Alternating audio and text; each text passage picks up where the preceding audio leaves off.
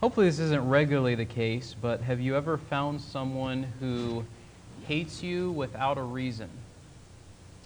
Sometimes it's a bad first impression. Sometimes it's a failure on our part at some point that we've done something.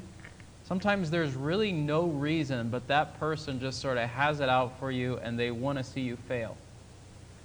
In David's case, we don't know all of the historical details of Psalm 7, but going on the assumption that the title is correct, and given the content of some of the things that he talks about in this psalm, it's likely that David had an active enemy who was stirring up, most likely Saul, to go after David. The reason for thinking that is that it is a psalm of David concerning Cush, a Benjamite. What tribe was Saul from? He was of the tribe of Benjamin.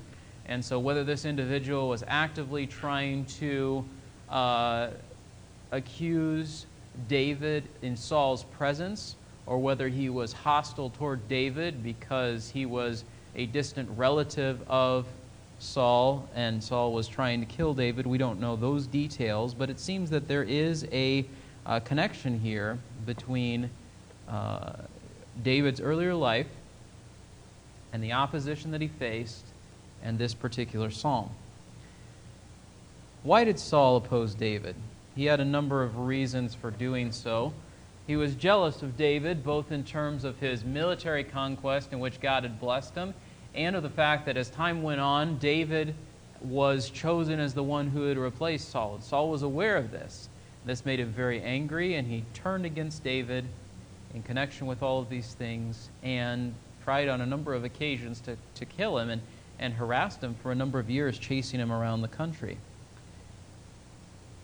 Assuming that this person was speaking to Saul about David, that I'm sure that we've all had that experience, that there is someone, maybe a boss who has a family member in the business that they listen to more than you, maybe a family member who is closer to another relative than you and says things that sway their opinion of you. Regardless of the specific circumstances, at some point or another, we face opposition from people who accuse us falsely. What should our response be? This mirrors some of the other psalms that we've looked at over the last few weeks, and especially in the first response that we see here in the first few verses, and that is to cry to God. O Lord my God, in you I have taken refuge. Save me from all those who pursue me and deliver me, or he will tear my soul like a lion, dragging me away while there is none to deliver. In this case, crying to God means acknowledging God as your security. The reason that I say that is if you look in the first phrase there, he describes God as, O Lord, my God. This would be in contrast to places where people would say, pray to your God for me. Instead, this is David acknowledging that the Lord was his God, and so he's crying out to him. Furthermore, God was his refuge. He says, in you I have taken refuge. If you're in a terrible storm, you want to find shelter from the rain, whether that be in a building or in a cave, or if it's a lot of lightning, not under a tree, something that will give you some refuge from the storm. And this is the imagery that David is using here to describe his cry to God. He says, I'm secure in you. I've taken refuge in you. Then he asks God for his help. He says, save me from all those who pursue me and deliver me. Now, the save me is, of course, a cry for help, but it's probably not, in this case, a cry for help in terms of physical salvation. In the Old Testament, we see this word save, and because in the church, we've taken it to mean saved from sin, that might be the meaning that we would want to put on this, but in context, this would be David asking God to save his physical life from the opposition of his enemies. And when it says, deliver me, that would obviously be a kind of a parallel here. We see this often in poetry. You have different kinds of parallelism between the first part of the phrase and the second part of the phrase. Sometimes it's synonymous. This is the same kind of idea as this. Sometimes it's contrasting. This is a different idea than this. Sometimes one builds upon another. You have a statement, and then another statement that adds to it, and then a third statement that adds to it. We see this a lot of times in Psalms and in other poetical sections of Scripture. Here, I think, he's saying a synonymous thing. Save me from those who pursue me, deliver me. Then he explains the danger that it is that he faces. Look at verse 2. Or he will tear my soul like a lion, dragging me away while there is none to deliver. Again, when he says soul, he is probably referring to his person. He's probably not primarily referring to his eternal soul, although the two are not disconnected. He's saying, this person is going to attack me like a lion. David certainly was experienced with what this would have been like. What came to attack him when he was shepherding the sheep? A lion, a bear, in God's strength. He defeated both those enemies, and he was delivered. And so he's saying, in the same way, Lord, that you delivered me from the lion, from the bear, from the Philistines, from various other dangers, deliver me once again. So our first response should be to cry to God. But interestingly, in this psalm, we see in verses 3 to 5, there is also a need to evaluate ourselves.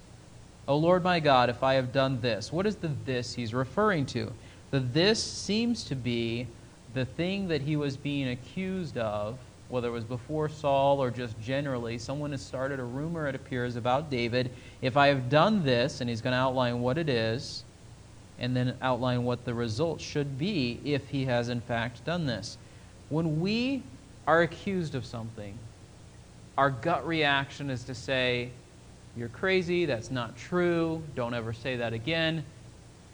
We become very defensive. And if it's someone who has an unjustified opposition or hatred toward us, that's not an unreasonable response, because there may be no basis whatsoever for what it is that they're saying. And yet, I think that there is the reality that, at least in our own lives, if not in the context of this psalm, we should consider, is there any basis or accusation or truth to the accusation that's being made? Is there something that I need to examine about my own heart and life because I know that I'm a sinner? Humility demands us to evaluate ourselves. We still sin even as followers of God. We can be blind to that sin. The heart is deceitful above all things and desperately wicked. And so we must reflect on our sinfulness. Now, we can fall into various ditches as we do this. We can get mired in it and just have this sort of self-pity. We can dwell on it and it leads us back into sin again. That's not the sort of attitude that I'm talking about. What I am saying is that we should have a sort of self-reflection that acknowledges that because I'm a sinner and sometimes I'm not always aware of it, maybe someone else has noticed something in me that I need to consider in my own heart and life. David's going to say that that is not the case, but I think we should at least consider it.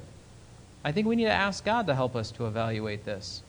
Verse 3, he's not necessarily talking to the people around him. He's saying, O Lord my God, if I have done this. He's saying, God, you're my witness. Have I done this? Help me to see it to a certain extent. And what is it that he was saying he might have done? Generally speaking, do I deserve this difficulty if there is injustice in my hands? This idea of justice is going to come up a number of times in this psalm, as well as related ideas like vindication and judgment and evaluation and all of those sorts of things. So here's the question. Is there a sense in which I have behaved unjustly and at some level deserved the circumstance in which I find myself? What specifically would it be that he was accused of, or specific examples that he gives of injustice? If I have rewarded evil to my friend. Now, friend here in context probably has more the sense of ally. In other words, if there are nations, David was a king, if there are nations and they are next to each other, or consider David at some points actually allied himself even with the Philistines, if there is a period of peace between two armies, two nations, two people, and the one attacks the other one without cause, being in a state of peace, we would recognize that there's something wrong with that, right? And so David is saying that would have been to behave unjustly, to attack someone without a reason. Or, and the second phrase is rendered differently according to the translation that you have. The King James takes it as a sort of a parenthetical statement. I have delivered the one who was unreasonably my adversary. would be kind of a paraphrase of the way that the King James takes it. In other words, David, in the midst of his statement of innocence, is sort of interjecting this. Not only have I not done this, I even spared the one who did deserve my attack because he had been coming after me. I think that that certainly fits with the example in David's life of when he and Saul were in the cave and he spares Saul's life. Saul's trying to kill him. David is so overcome by the fact that he even cut the corner off the king's robe that he said, I shouldn't have even done that. He had a very clear sense of right and wrong, that God would deal with Saul in his own time and those sorts of things. So to be accused of having rewarded evil to his friend, he says, I don't even do that to my enemies. Or as the NASB takes it, and a number of other of the more recent translations, or have plundered him who without cause was my adversary. It weakens the force of it, but it still upholds the parallel. Both are legitimate ways to translate it. I've plundered him who without cause was my adversary. In other words, if I've attacked my friends, or even those who deserve it, what response could God take toward him? Verse 5, let the enemy pursue my soul and overtake it. Let him trample my life down to the ground and lay my glory in the dust. And so I think we need to acknowledge actual guilt. If there is a case in which we sinned, we are guilty to the extent that these punishments would be fitting. What are they? Again, pursue my soul, my life, my person, and overtake me. Let him trample my life down to the ground and lay my glory in the dust. If I have behaved unjustly and betrayed following you, God, there's a sense in which I deserve punishment, betrayal, even death, which mirrors the sort of betrayal that I have done to this other person. And yet, but look at verse 5. Why is it significant for him to be punished? What does sin lead to? Sin leads to punishment. Why is it significant for his life to be trampled to the ground? Because sin leads to death. And why is it significant that his glory would be laid in the dust? Because sin leads to shame. All of these are natural consequences of sinful behavior, which I think is why he describes it in this way. And yet David is going to make the statement that I have not done this. He's going to say this particularly in verse 8, which we're getting to next. David had confidence that these accusations were unjust. They were false. There was no basis in them. What I'm saying by way of application is, in cases where we're not sure, have I in fact behaved in this way? We ought to examine ourselves. But David has this sense that he has done rightly, and so not only does he cry to God, not only does he examine himself, but having examined himself, he seeks vindication.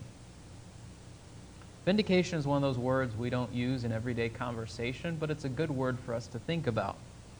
It's a little bit like the idea of a criminal who's on death row, falsely accused, and then 10 years later, new evidence comes to light, and they realize that they have the wrong person, and he's released. He's set completely free. Not just pardoned, but you were never really guilty. The difference, I think, the parallel breaks down because there's always going to be that question in the back of people's minds, did he actually do it, the thing that he was accused of? In this case, the one who's evaluating him is not other people, it's God. And David's going to say, God knows my heart. In the sight of God, I haven't done any of these sorts of things. And so God is going to show by delivering me that these accusations are false, they have no basis, they're going to fall to the ground, and God's going to show himself powerful on my behalf. He says this in verses 6 through 9. God is the one who's going to evaluate. This setting is sort of a courtroom of the nations, if you will. God evaluates the urgent cry of the one who follows him. Look at verse 6. Arise, O Lord, in your anger. Lift up yourself against the rage of my adversaries and arouse yourself for me. You have appointed judgment. And so David's saying, God, I'm being unjustly accused. I need your help. Arise in your anger. Lift yourself up against the rage of the adversaries. So if we have this idea, God's rage versus man's rage, which will prevail? Well, remember back to Psalm 2. God laughs at the futile attempts of the nations to overthrow his purpose, to reject those that he has chosen. In the Old Testament context, God appointed David as king. And even though potentially when he writes this, he is not yet king, God's hand is upon him. He is a man of God. And the accusations, the anger, the opposition of David's enemies would be overcome. And so David's saying, God, if it's going to be anger against anger, not my anger, but your anger will prevail against them. He says, arouse yourself for me, stir yourself up. This is in contrast to the idea that we see in Elijah. Baal, your God, has gone on a trip. He had to take a bathroom break. He's asleep. Our God's not like that. When our God rises up, the earth shakes, nations fall. It's not a question of whether God is capable. It's not a question of whether God hears. It's a question of whether we come before him rightly. He says, you have appointed judgment. God is the one who is the judge. God is the one who's going to hear the case. God is the one who's going to render this judgment. And not only that, but God evaluates as the judge of all the people. And this is where David sort of broadens the scope of what it is that he's saying. Up to this point, it's sort of been, God, evaluate me. Now it's sort of, God, you're not just the judge of me and what I do. You're the judge of the entire earth. Look at what happens in verse 8. The Lord judges the peoples. Or verse 7. Let the assembly of the peoples encompass you. Over them return on high. The Lord judges the peoples. God is the one who doesn't just judge David. He doesn't just judge Saul. He doesn't just judge this person over here or even just the nation of Israel. He judges the entirety of the nations of the earth. Sometimes there's a question when someone is accused of a crime of what judge they will receive, whether it's a judge that's lenient, whether it's a judge that's harsh, whether it's a judge that can be bribed.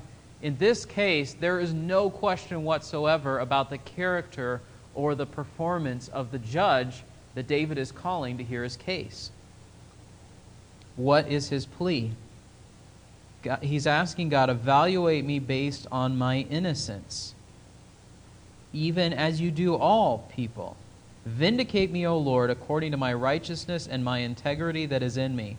O let the evil of the wicked come to an end, but establish the righteous. For the righteous God tries the heart and minds. My shield is with God, who saves the upright in heart. God is a righteous judge and a God who has indignation every day. As we look at this, we're taken aback for a moment. Because we have this sense, I'm a sinner. How can I be that bold before God to say, God, hear my case, declare me innocent, when I know in some way I'm always going to be guilty at some level? There's a couple of responses to that. There's a commentary by a fellow named James Montgomery Boyce, and I like the way that he put it here. He said, the second surprising feature of Psalm 7, which is also a problem for us, is David's appeal to God for justice in verses 6 through 9. David is not pleading for any third party. He is pleading for himself. Judge me, O Lord, according to my righteousness, according to my integrity. And his cry is urgent. In my opinion, this is a point at which C.S. Lewis makes an important contribution. Let me preface this by saying I'm not fully persuaded by this argument, but I think it's helpful for us to all think about. So that's why I'm reading it for you. In his reflections on the Psalms, Lewis begins by distinguishing between two kinds of justice: ultimate or heavenly justice, which is most commonly in the Christian's mind when he considers justice, and limited or earthly justice, which was the primary preoccupation of the Jew. These two understandings produce two different attitudes toward judgment. On the one hand, the Christian trembles at the thought of God's judgment because he thinks of himself as the defendant and knows that he is not innocent. Apart from the substitutionary atonement of Christ, he knows that he stands to be condemned. The Jew, thinking of earthly justice, does not tremble at judgment, but seeks or desires it. What is more, he does not think of himself as the defendant, he is the plaintiff. The Christian hopes for acquittal or a pardon. The Jew hopes for a resounding triumph with heavy damages. When justice is distinguished in this way, Christians naturally embrace the more recent and perhaps higher conception. But Lewis rightly asks us to yearn for earthly justice also and work for it. Now, I'm not sure that I agree with where he goes with that, because then he sort of goes off on a bit of a tangent of, and then it's our job to solve the problems of all oppressed peoples everywhere. Although it is helpful for us to consider, because in a nation where justice is rarely bought out by bribes and generally speaking trials are fair, it's hard for us to conceive of a circumstance in which you will not win your case unless you bribe the judge and the police officers and everybody else associated with the trial, as is the experience in various countries. So that's hard for us to conceive of, and we would do well to consider that. And so to that extent I agree with him. And yet, let me continue reading. There is another issue, and this is earthly justice ourself. Is it not true that the preoccupation with a final heavenly judgment at which we hope to be acquitted through the work of Christ has often made us indifferent to the need for justice now? I think it has. Even more, we have sometimes focused on the importance of a forgiving attitude in this life to the detriment of actually working for justice. Lewis gives an illustration. He imagines two boys fighting over a pencil. The question whether the disputed pencil belongs to Tommy or Charles is quite distinct from the question of which is the nicer little boy. And the parents who allowed the one to influence their decision about the other would be very unfair. It would be still worse if they said Tommy ought to let Charles have the pencil, whether it belonged to him or not, because this would show he had a nice disposition. That may be true, but it is an untimely truth. An exhortation to charity should not come as a rider to a refusal of justice. It is likely to give Tommy a lifelong conviction that charity is a sanctimonious dodge for condoning theft and whitewashing favoritism. What's he saying? Because we have the perspective that Jesus has called us to forgive, and he has, and that God will ultimately deal with all wrongs, and he will, sometimes we think that that means that it doesn't really matter whether justice gets accomplished in the present time. And he's making the argument that he would say parallels the argument that David is making, which is it does matter. If I'm falsely accused, it is right and proper for God to judge those who are making this false accusation. And it doesn't necessarily, in every circumstance, have to wait until the millennial kingdom or the end times for God to judge and sort all of these things out. Sometimes it does wait till then in God's purpose and God's plan, but it doesn't always. And so I think that while I wouldn't agree in every point with what I was just reading, I think it's helpful for us to consider, is it right and proper to seek justice in this life? Is it right for us to seek to be vindicated?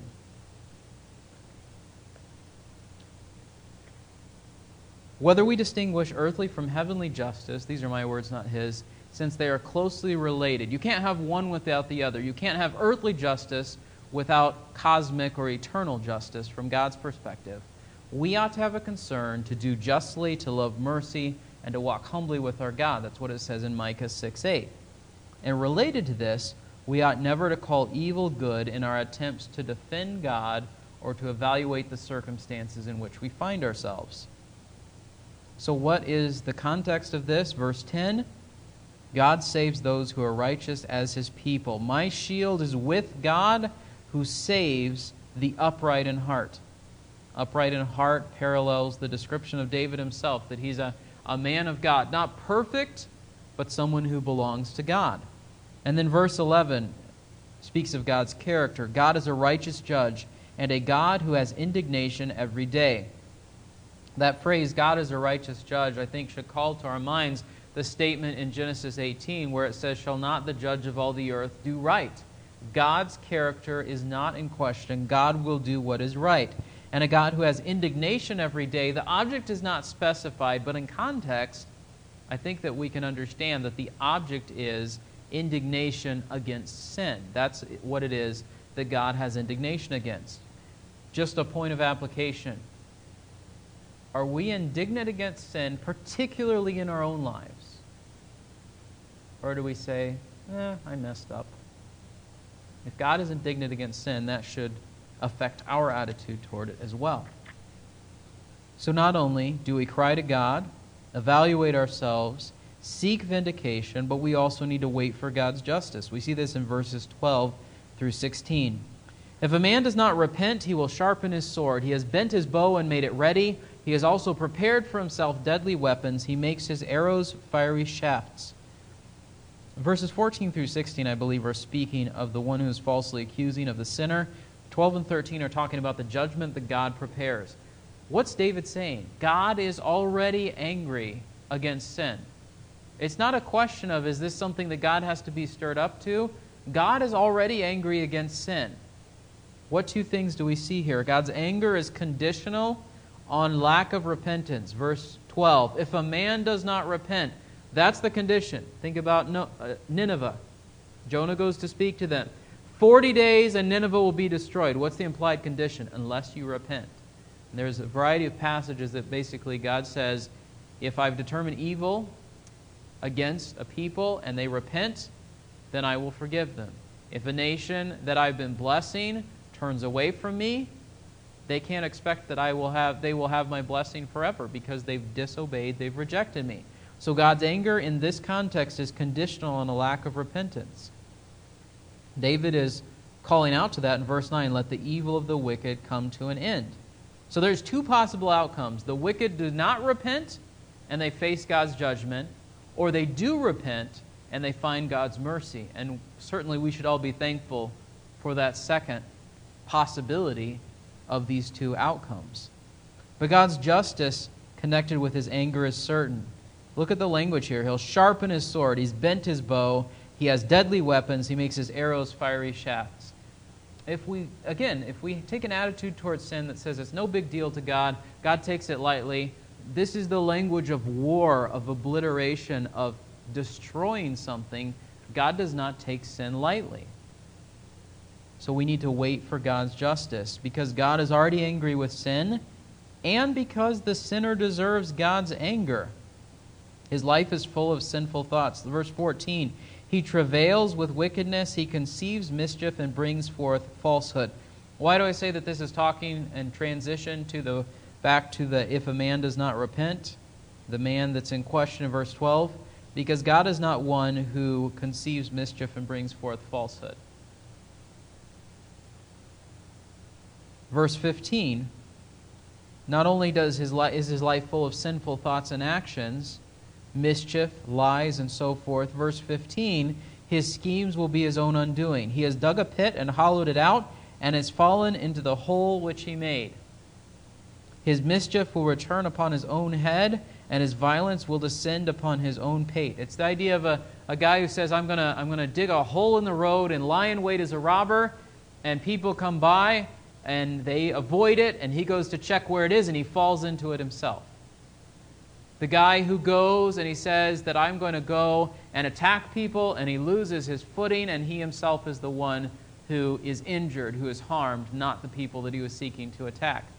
God is saying that he can use their own schemes against them. So we need to wait for God's justice. God's justice, God's vengeance, if you will, is more complete, more accurate, and far more powerful than any of our attempts to seek our own revenge.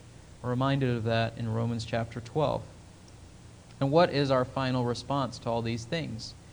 To praise God. Look at verse 17. I will give thanks to the Lord according to his righteousness, and will sing praise to the name of the Lord Most High.